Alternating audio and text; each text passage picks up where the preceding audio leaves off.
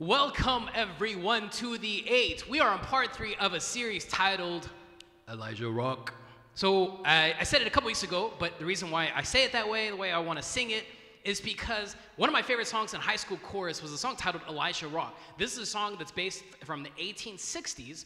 During the time of slavery, the slaves would want to hold on to any type of worship to get them through the pain and hardship and injustice. So one of the things they held on to is a song titled Elijah Rock. You can look it up. I sang it the first week. I'm not going to sing it every week. But it's an awesome song about the person from the 9th century by the name of Elijah.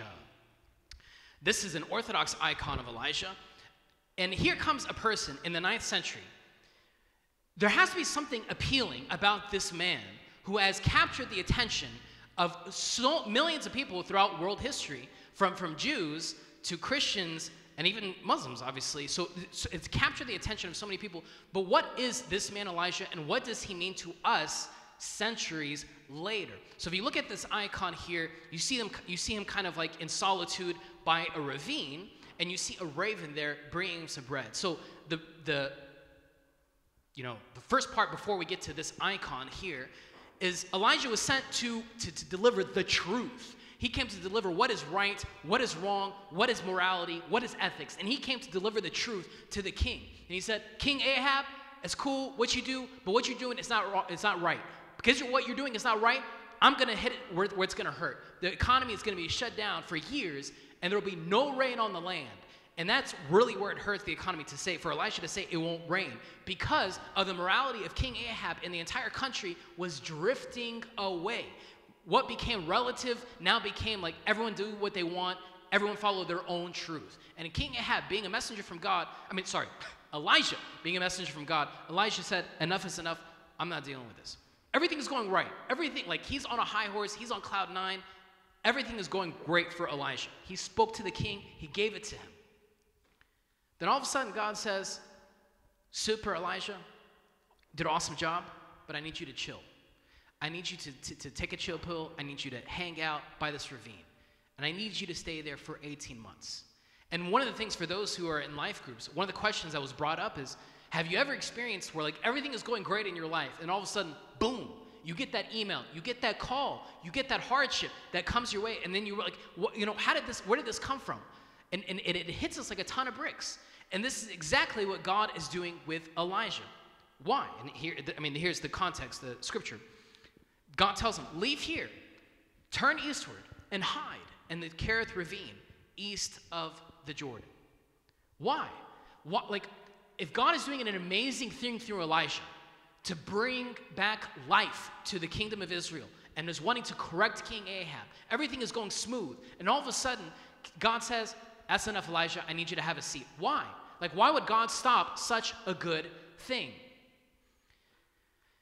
We talked about this last week. God's priority is consecration, then healing.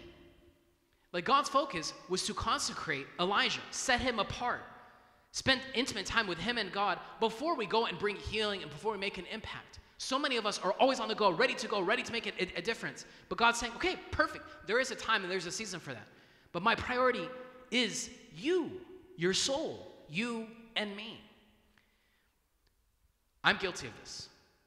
And I'm pretty sure I'm not the only one. When hardship comes our way, what's our go-to thing to do? We scroll the next video, the next show to binge, the next restaurant. We go to Uber Eats and order something. We're trying to find something to cope. And I'm mentioning mild things. What if it comes down to drugs, alcohol, other habits, addictions? We're all tempted to move towards something to cope with a hard time in our lives. But how many of us, let this be an encouragement for us, I need to set time with me and God alone, that quietness, that stillness, phone on silent, just me and him. I need to consecrate myself. I need to set myself apart so God can do amazing things through me. God wants to set us apart, then bring healing and bring an impact to the world. But God is trying to teach Elijah a lesson and to remind us, sometimes you got to take one step back in order to go 2 steps forward. And this is where we pick up today. Then the word of the Lord came to Elijah. Go at once to Zarephath in the region of Sidon and stay there. I have directed a widow there to supply you with food. You've been chilling for 18 months. You haven't seen anybody, and like you're spending time with God, and he's being empowered by God and spending time with him in this intimate way. And then God tells him, perfect. Now I need you to go to a foreign country, to a Gentile land. Here comes a culture, a group of people that it's not your type of people. I want you to go there. I want you to go to Zarephath. And not just that. I want you to sit down and you're going to meet there a widow. Here's some cultural background. A widow, especially back then, they were at the bottom of a socioeconomic ladder. Like they were very vulnerable. Like widows, no one was there to take care of them. They're at a very vulnerable state. This is why liturgically, when we pray, we say the widow, the orphan, the traveler, the stranger. We're mentioning people who are in a very vulnerable state. Those who are looking for something more. So a widow, an orphan, a traveler, a stranger, just historically, liturgically, they're people at a vulnerable state. So here is God telling Elijah, go to a foreign country. I'm pushing you out of your comfort zone. And not just that, you're there going to meet a widow there who's going to direct you on your next steps. So he went to Zarephath. When he came to the town gate, a widow was there gathering sticks. He called to her and asked, would you bring me a little water in a jar so I may have a drink? And she was going to get it. He called, and bring me please a piece of bread. And some translations say a piece of cake. So here, now, so he's going to Zarephath. And when he got there, he tells this woman, hey, do you mind bringing me some water? And while you're at it, you might bring me some bread. Like, you and I don't do that. Like, you don't go to someone's place and say, hey, you might grab me some water and grab me something to eat. But here's Elijah going to this woman. She's a single parent. You know, shout out to single parents. It's a tough situation to be in, right? And so here she is as a widow with her son. And Elijah's coming out of nowhere and says, hey, like, you mind grabbing me some food and some water? Not to make this complicated, but this should foreshadow someone else in the New Testament, Jesus, who asked of food. He asked for something to eat. So go along with this comparison. Elijah and then Jesus. So Elijah here is asking for something to eat. How does the widow respond?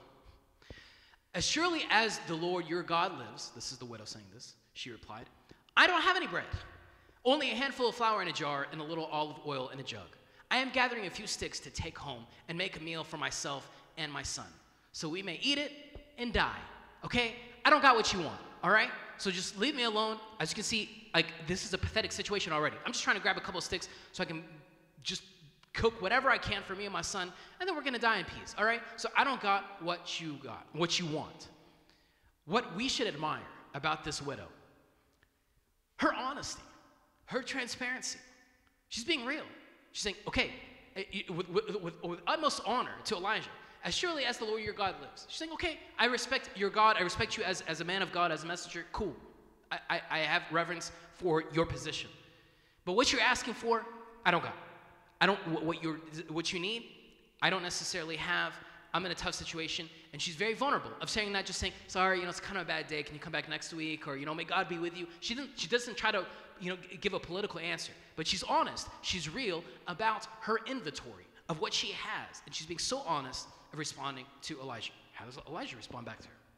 Elijah said to her, don't be afraid. Go home and do as you have said. But first, make a small loaf of bread for me from what you have and bring it to me. And then make something for yourself and your son. Reflect this now to, if Elijah is a partial manifestation of God, fast forward to the full manifestation of God, Jesus. How many times did Jesus go and encounter people and he tell them, don't be afraid? How many times did Jesus go to people and say, go, do a task? Even just the disciples of Jesus. Jesus didn't go to the disciples and say, hey, how are you doing, Matthew? You want to follow me? Okay, perfect, No, what did Jesus tell Matthew or any of the disciples? Go, come and see. He put them into action. Go and act, follow me. He put them into action. So our pursuit of something bigger than ourselves is not an intellectual thing by itself. It's not something we just believe in our heart, that's it. No, it's action. This is why Jesus pushed the disciples, says, okay, perfect, you want to follow me?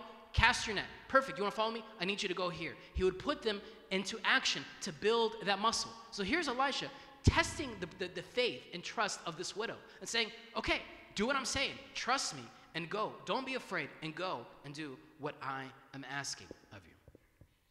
I wrote down 2 points of 2 things that I admire about the widow. She's a hard worker. She's a super hard worker. Whatever the task is in front of her, she's going to do it. She's being open, she's being honest, and she's a hard worker. If say just her and her son taking care of her, especially when she's at the bottom of a socioeconomic ladder and no one's there to kind of support her. And here she is being super honest. Her transparency, her being real and speaking the truth in love. How many of us try to avoid conversations? We kind of brush, we try to go around it. We try to make it political. We over-spiritualize an answer to avoid speaking the truth in love. And here's this widow coming with utmost respect to Elijah and saying, I hear you. I know what you want. I don't got it. I'm in a poor condition right now. Me and my son, we're about to die, but I can't help you. But Elijah pushes her to continue to give. Don't raise your hand, but have you ever been pushed when you're already being pushed in so many things in life, and then someone asks you for that extra thing, and which you don't have the capacity for, but there's something itching you inside saying, should I do this? We've all been don't raise your hand. We've all been in that position, I'm sure. We're already at capacity, but we feel this itch or tension within us of us giving more or doing this extra push to give of ourselves in some capacity or some form. And here's Elijah, the widow, in the exact same position. In other words, what is Elijah asking this widow, the widow? What do you got? What you got? Tell me what you got. And okay, don't be afraid. Go and do as I am asking. Elijah, a representative of God, is asking the widow, come and bring what you got. I hear you. Thank you for being honest and transparent. But let's do something together. You're honest with your inventory, but let's do something together. You and I find ourselves in the feet of this widow. You and I might feel we do not have that much to offer. You and I might struggle with, what's my value? What's my worth? What's my purpose? But here's Elijah cheering her on and saying, give me what you got. What you got. We give to God what is in front of us. Leave the rest to God as far as what he does after that. It's our responsibility to give what's in front of us, what we have been entrusted with. We give that to God. What God does with that, after that, that's on him. That's his department. That's not our job. But how many of us, we justify why I shouldn't give, why I shouldn't do that. Oh, it's a busy season right now. I hate to break it to you. Every season of life is a busy season, okay? Every season of life is a busy season. So the whole idea, this is a busy season, things will get better. I fell into that trap too many times. And my wife bought it in the beginning, but then we realized I'm fooling myself and I'm fooling her. There's no such thing. No such thing as a busy season. Every season is a busy season. Every week is a busy week.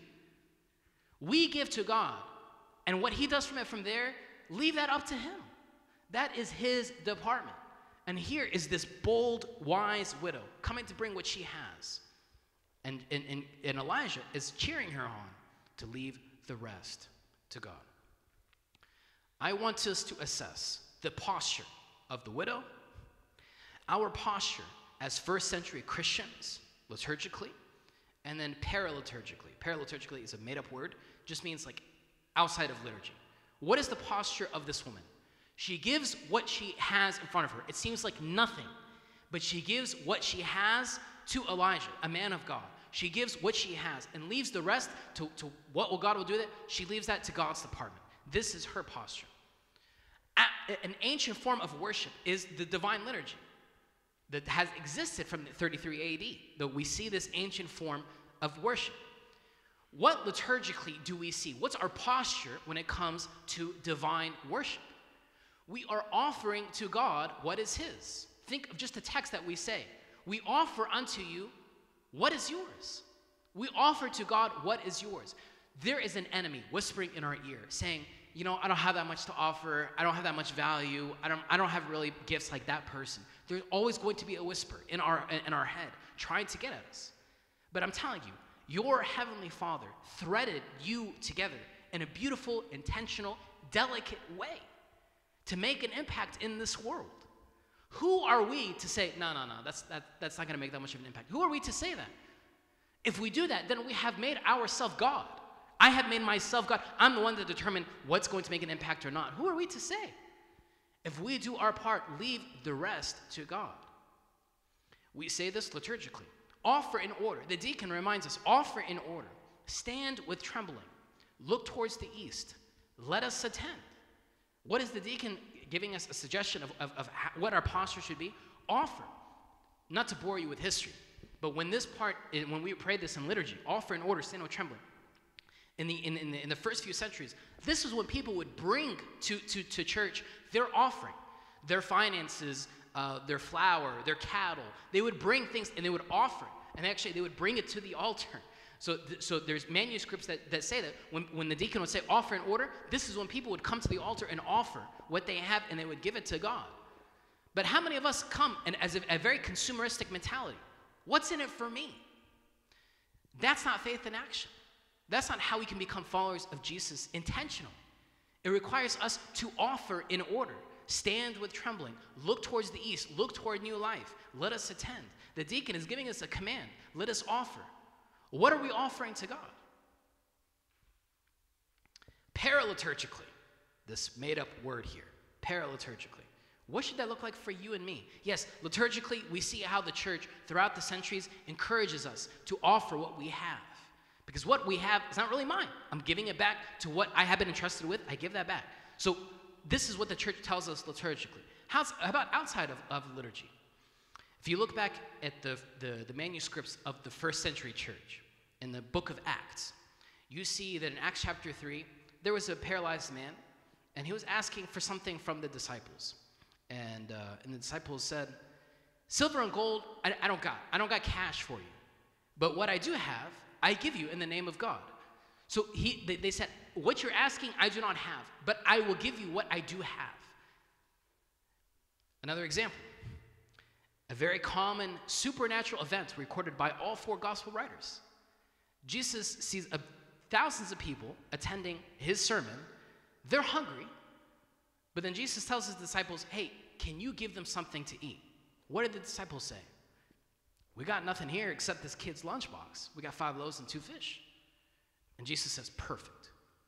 We give what is ours, not even ours. We give what we have been entrusted with, and then see what God will do from there. He's asking just for 5 loaves and 2 fish. He's asking for the little that we do have. We give that to him. Give us of our time. Give us of our finances. And let me talk about finances, because everyone is always scared, like, oh, we're talking about finances in church. Let me be real. You trust God. You trust God that the axis of the globe, of the world, whatever, is like at the right angle, because you trust him. Because you know if it was off by 0.05 degrees, like we're all going to fall off. You trust him. You trust him that there's going to be oxygen in the air. What am I saying? It's easy to trust God with things in which you have no control over. It is easy to trust God on things in which you and I have zero control over. But do you know where our trust is really put into, that tension is really embraced? You have control over your finances. But you and I, we go through this tension. How much should I give? Enough? Is it 10% before tax, after tax? We play these mental games with ourselves to try to dance around it. But God is putting you and I to a challenge. Offer to God what is already his. Offer to God what is already his. I'm bringing up finances because this is a stressful point, and statistics show this is one of the main points of marital issues and in life issues comes down to finances. I'm not going to mention the other two. You can look it up later. But that's a major issue in many marriages when it comes to finances and in life in general. Why? We want to have full control over it. We want to have full control over it. Because there's so many things I can't control in life. But what I can control, I'm going to make sure that I have full control over it. If you want to take this step of faith, of trusting God, trust God on something in which you already have control over and see what he will do. The enemy wants to tell you, you have nothing. You have no gifts. You have no resources. You're not good at anything. There is a whisper that will come and get us at some point in time, if not already. And he will whisper those things. Your value, man, no one, like, you got nothing to offer. There is a whisper that's going to tell you that. Look and see what's in your hands and offer that to God. If I invited you, I would not do this, but if I invited you to my house and I said, hey, I need your help cleaning the house, and then I offered you a broom, would you say, oh, thanks, Father Nate, do you want to, do you want me to do the lawn? I give you a broom. I'm not telling you to do the lawn. If I give you a broom, then use what the broom is for. God has given you something. So don't ask, God, what should I do? If you're holding a broom, God, what should I do? No, assess the gifts in which you have been entrusted with and give that back to him. I'm telling you, intentionally, God has given each one of us a specific gift to make an impact in this temporal world. So we have we have to know what is the enemy's voice of telling us, you got nothing going for you, you have no value, your worth is not that as much as you think. There is an enemy trying to whisper that in our ear. This gentleman here is by the name of Saint Gregory of Nyssa. In the year 380 AD, he wrote a book, just maybe a journal writing. We title it a book now, but he wrote some writings titled On the Resurrection.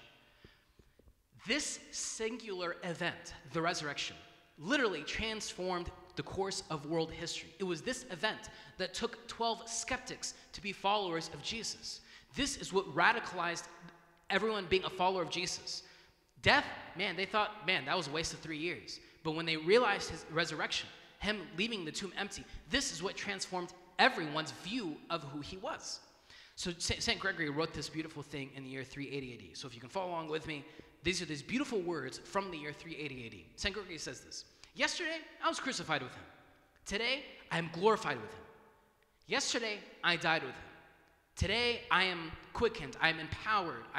I'm stepping up with him. Yesterday, I was buried with him. Today, I rise with him. So he's going back and forth. I died with him. He's talking about this journey, of this intimate journey he's going with Jesus. Yes, I went down to put to death my sins, but I rose with him. I journey with him. He turns left, I turn left. He turns right, I turn right. But let us offer to him who suffered and rose again for us.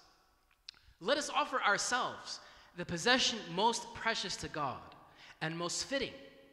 Let us give back to the image what is made after the image. What is he saying? Give back to the image, Jesus, who was made after the image. If Jesus is the image of God the Father, let us give back to the image who is made after the image. You guys with me? All right? Enjoying your nap? Everyone good? Good. Let us recognize our dignity. Let us honor our archetype. Like if we are a type of the archetype. Like we are made beautifully to be a type of God. Like to be a reflection of him. So let us honor our archetype. But I love how he says, let us recognize our dignity. Do you recognize your self-value? Do you recognize your self-worth? Do you recognize the dignity in which that's built within you, that comes from your heavenly Father?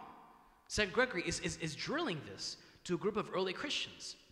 Let us recognize our dignity. Let us honor our archetype. Let us know the power of the mystery and for what Christ died.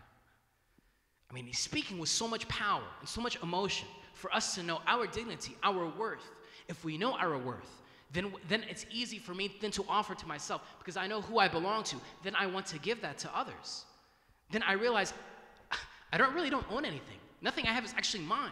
My marriage I have been entrusted with it to edify me as a man of God. My resources, my gifts, my finances, I have been entrusted with that to make an impact. It's not for me. It's not actually mine. I need to offer that back to, in the words of St. Gregory, the archetype. Give, offer, and pray and see what God will do with that. Challenge him. Offer to him what is his and see what he will do. I'm not calling out anybody, so I'm not going to look at anybody. Husbands, let us offer what we have been entrusted with in our marriage, with our kids. Not run away from it, not hide at work, not whatever. Let us offer what we have been entrusted with. Let's be present. Parents, let's be present. Let's be there.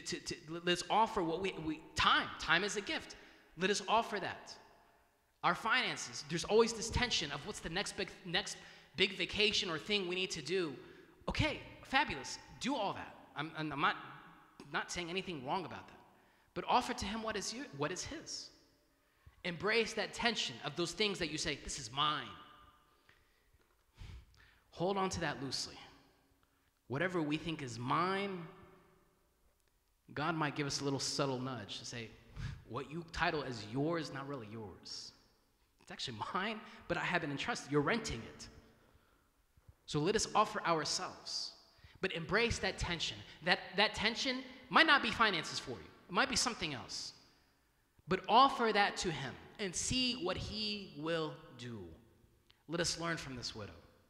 And let us hear the voice of God, in this sense, Elijah, giving her a little nudge. Offer and see what you got. What you got. And leave the rest to God. I pray today, in life groups, as we discuss this, that this sparks a little tension within us. Where is that thing in which you need to offer?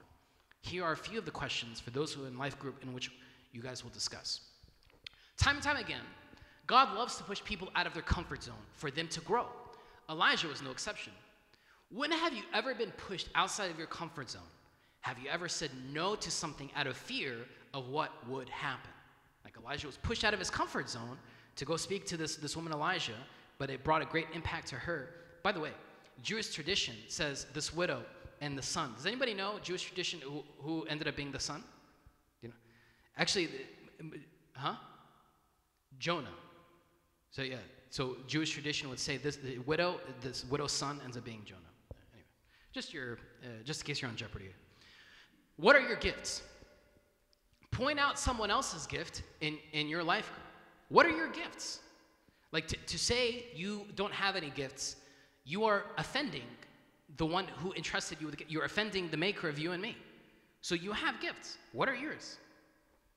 Point out someone else's gift in your life group. Point number 3. What is that one thing? What is that one thing in which you feel the tension, in which you feel compelled to offer that to God? Challenge. I've never heard someone take that step of trusting him and offering something to God, and then they come back and says, you know what, Father Nate, I regret doing that. Like, that was the worst decision. I've never heard anyone say that. It's the exact opposite.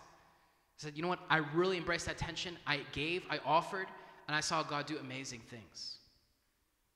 Embrace that tension and offer to God what is ultimately his in the first place. Let's stand up for a prayer.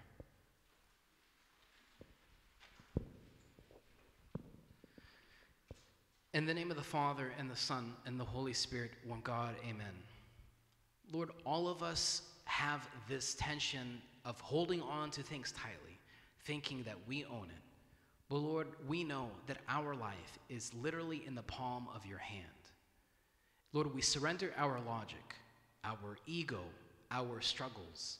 We surrender that to you and know that you have our entire life perfectly coordinated out to make an impact in this world. Lord, we want to see in the way you see. We want to be a light of you to those around us. Lord, I pray that we can learn from this widow, of us to offer to God, be genuine, be real, speak the truth in love, and see what God will do in response when we offer to him what is ultimately his. Lord, I pray that we can fight this battle within us, this consumeristic battle of what's in it for me. But we can respond in the same way the disciples did. When you challenged them to grow and to do, that they accepted that challenge and their life was never the same. And we desire the same for ourselves. For us not just to settle for okay and just follow you passively, but we want to give back what you have given us in the first place. Through the prayers of all your saints, Lord, hear us as we pray together, saying, Our Father, who art in heaven, hallowed be thy name. Thy kingdom come, thy will be done, on earth as it is in heaven. Give us this day our daily bread, and forgive us our trespasses, as we forgive those who trespass against us. And lead us not into temptation, but deliver us from the evil one. In Christ Jesus our Lord, For thine is the kingdom, the power, and the glory forever. Amen. Thank you, guys. We will continue part 4 next Sunday.